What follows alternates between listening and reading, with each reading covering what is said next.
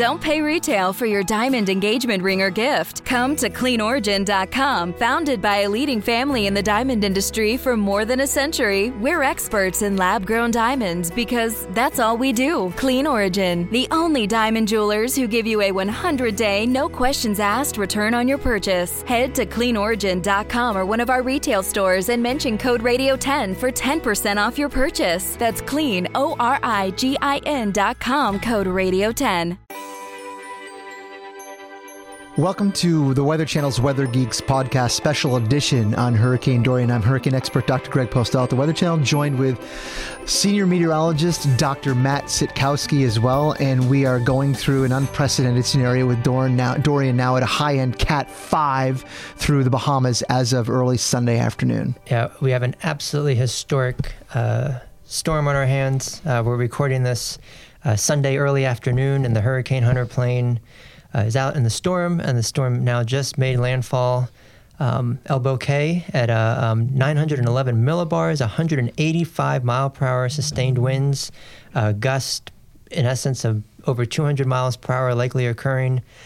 Absolutely a monster hurricane, probably like you were saying earlier, about as strong as you can get in this part of the world. Yeah, I can't imagine a storm that has been stronger in this part of the world that the atmosphere has ever produced, at least that I can remember.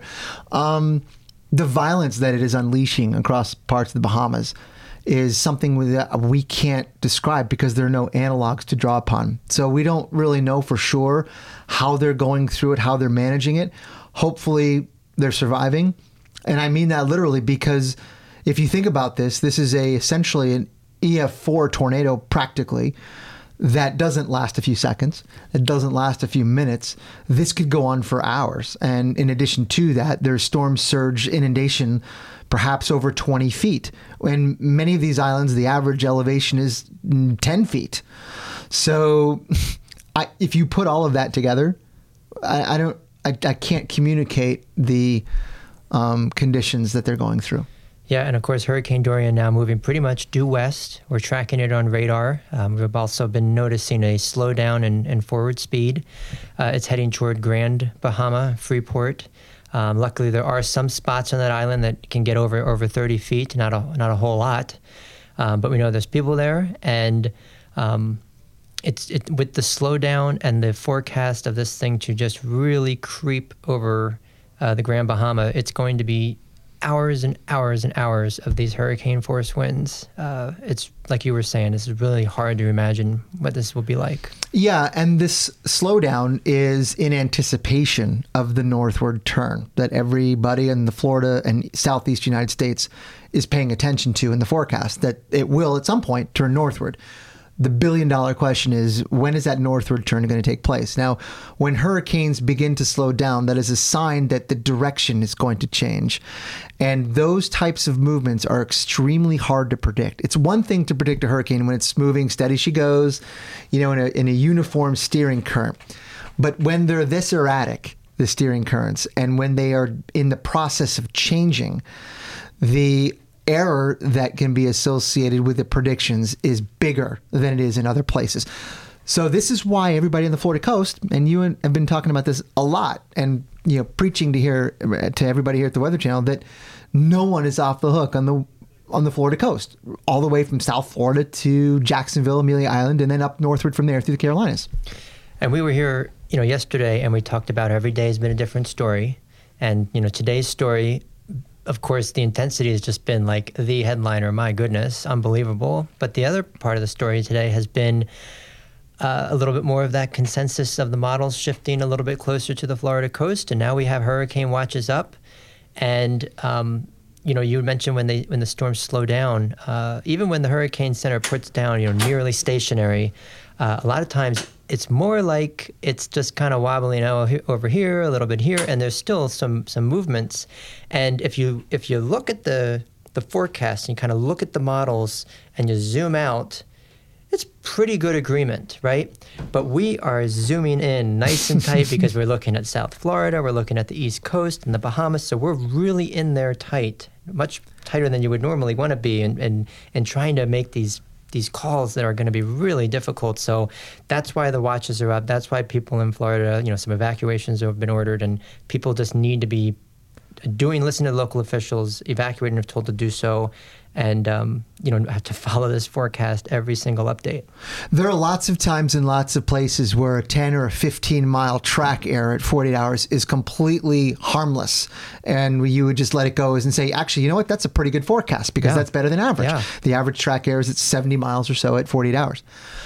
But missing this one by 10 or 15 miles is going to, making the track change 10 or 15 miles at 48 hours, in this case, is not a harmless change.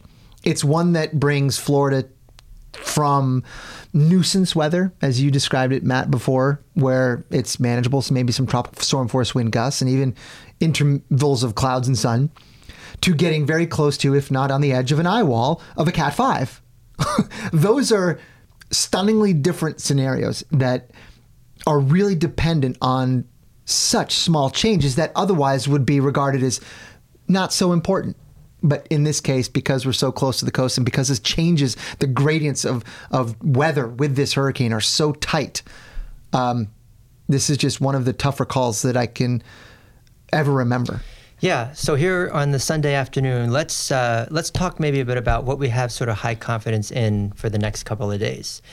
We already know that the storm's doing its slowdown over the Bahamas. It's extremely powerful. The good news, perhaps, it's very hard for storms to stay this intense for a very long time, and some of the guidance does suggest gradual weekend this week, Monday, Tuesday, as it starts to, we think will be the case, move northward, very close to the Florida Peninsula. Impact-wise for the state, we know about the surf, the waves, the beach erosion. That is going to happen, and quite frankly, I can't think of another. I don't think there is another. We talk about unprecedented and no analogs. I can't think of another storm that's going to be, so intense, such a slow mover, and for such a long time, battering the coast with these waves. So places, Hollywood, Fort Lauderdale, up to West Palm, and points northward. I'm going to be very curious to see how much water actually makes it over A1A. How many feet of beach are actually going to be removed, and we're going to have these sort of cliffs, if you will, that form as a result of this storm. And then we're going to have, the rain and the winds too. The rain and the winds. And, just to back up for a second, some of the things that maybe even we were surprised by a little bit this morning, as the data kept coming in from the reconnaissance, the intensity kept going up. And it's like, how much more can this go? But with all the lightning inside of it, that was a sign that perhaps this thing was still in an intensification mode where it was still extracting a lot of heat from the ocean. And we were seeing some cape in the interior of the storm, some instability that led to stronger and stronger thunderstorms, and then therefore the stronger lower pressures and stronger winds. But that's been surprising so far. But yes, the impacts on the beach, you were mentioning the beach. There will be beaches rearranged potentially by this, of course, depending on how close it gets. But the relentless pounding of big surf and the coastal flooding, the erosion, not just in Florida, but up the coast. And we'll get to those areas up the coast later. But the wind and the rain, I guess an expected impact right now, if you were to take the Hurricane Center's forecast track for Dorian, which is as good as any at this point, that keeps the eye wall offshore. But again, just by a few miles. So a wiggle here and there changes the outcome. But let's just assume this is the case. Eye wall stays offshore in the Hurricane Center's official forecast. Tropical storm force wind gusts up and down the beaches, all the way in inland too as well, going a distance inland, a couple counties maybe, and then all the way up to Florida coast. And then let's start talking about areas farther north. Yeah, because it's the cone is going north. It's turning. We'll probably see watches come out tomorrow for new states further north. South Carolina, North Carolina, Georgia too, all have to keep an eye on the system.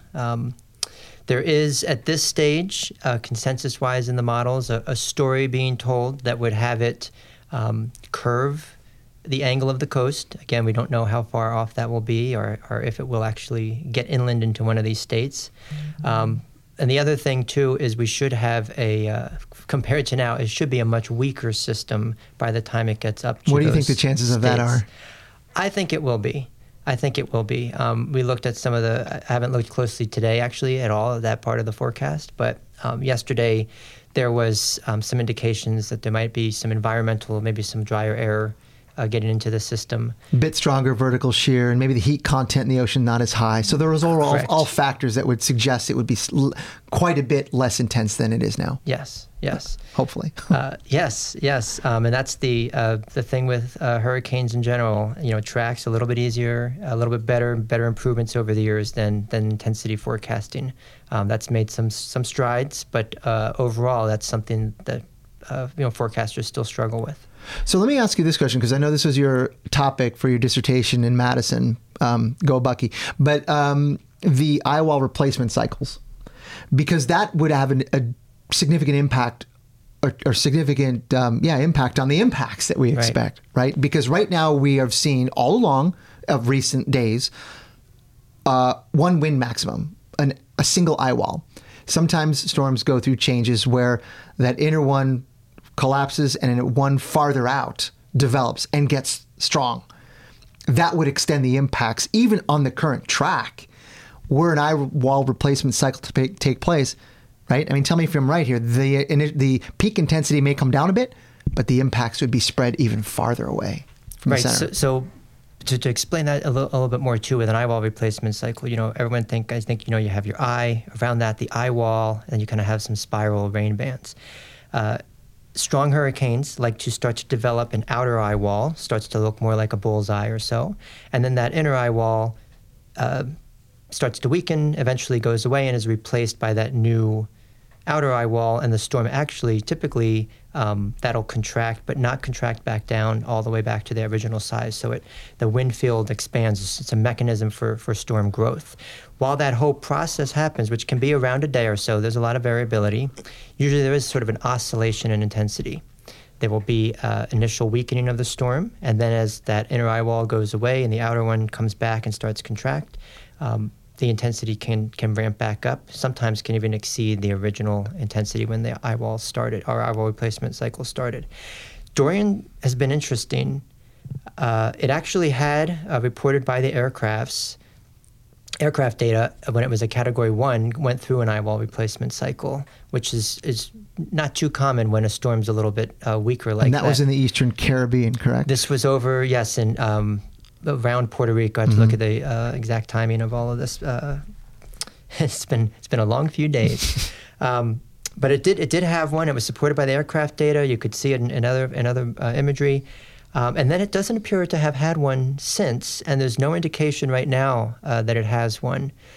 So that's a big factor. I describe it sometimes as a blessing and a curse when it's near landfall, where it can help drop the highest wind maximum down, which is of course good, but it might bump up the outer winds. So now X miles of coastline that was at threat for hurricane force winds, that might have increased quite a bit. So you have to there's some give and take on the impacts of an eye wall replacement cycle. Yeah, and that would change the expectation of the weather outcome for everybody along the coast. If it were to undergo those kinds of internal changes, all of a sudden many more locations, not just on the coast, but inland, would be impacted by those changes. So that's something to watch for. We don't have, as you said, any indication of that happening right now. But the fact that it's had a single eye wall for so long, how long can that last? Right. So we don't know. We'll just have to watch for that. So let's talk about now Georgia and the Carolinas, because I've been getting a lot of requests on air about what can I expect, Charleston or Myrtle Beach or Wilmington or Cape Hatteras or anywhere in between. And on the expected track, I would consider a storm surge. Well, this is a tricky one, because storm surge we usually think of accompanying a landfall where there's a rapid rise in water associated with the center crossing land. But with the significant circulation around Dorian, there would be significant water rises associated with wave run-up and coastal flooding along normal times of high tide would be much higher. And we would see erosion from pounding surf, and there would still be a significant amount even without the traditional notion of a storm surge. Yeah, no, I agree. I think we're going to have prolonged water rises here and probably a few high tide cycles along the coast. And parts of the Georgia coastline, too, has these wild, big swings in high and low tides, too. Yeah. So we are going to see, a lot of those places, too, are marshland and can go up and down, and not a lot of people impacted in some of those areas. But it's important to make, too, that rivers inland can carry this water. I know that St. Johns River, like in Jacksonville, is at the coast, and then it goes inland and goes down, and there's already forecasts there for water to be higher than it should. Not necessarily from, as you were mentioning, the storm surge of an eye wall coming ashore, but the strong, steady wind just sort of pushing that water against the coastline, and the shape of the coastline is adds to that as well. So it's pretty clear that coastal flooding will be a significant issue all the way up through the Carolinas, almost regardless of the track that it's going to take. Pretty much of all the scenarios that we come up with, all of them include significant coastal flooding and beach erosion and the like from Florida through the Carolinas. Right. And there's still a very real likelihood that an eye wall will come with an enhanced significant, storm surge in that area. And maybe more likely, maybe North Carolina at this point, but it's still out far in the forecast. And we have a few days to sort this out, which is, I guess, some silver lining in this, right? We have a couple of days yet to figure out how close Dorian, the core of it, will come. It's one of those things that's still 4 days out. But what should we tell the residents then in North Carolina and the beaches in South Carolina and Georgia? The odds have been increasing this weekend and will probably continue to increase that you're going to have to be dealing with a significant storm, a hurricane coming towards you midweek. So expect watches to be going up the next day or two, depending on where you live, and follow the advice of local officials. And if you're told to evacuate, please do so. Those are, yes, you can hide from the wind, I guess, right? This old saying goes, but you can't run from the water if you're too close to it. So you got to pay attention to the evacuation orders.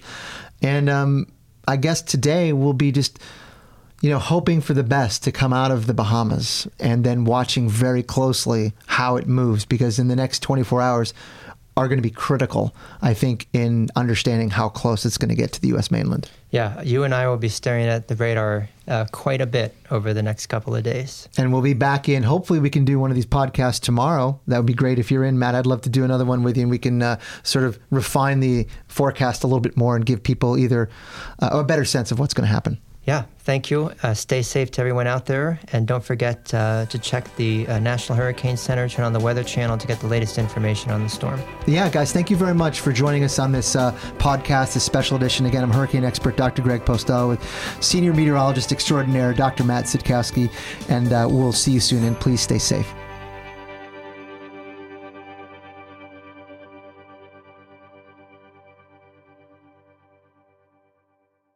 Look around. You can find cars like these on AutoTrader. New cars, used cars, electric cars, maybe even flying cars. Okay, no flying cars, but as soon as they get invented, they'll be on AutoTrader. Just you wait. AutoTrader.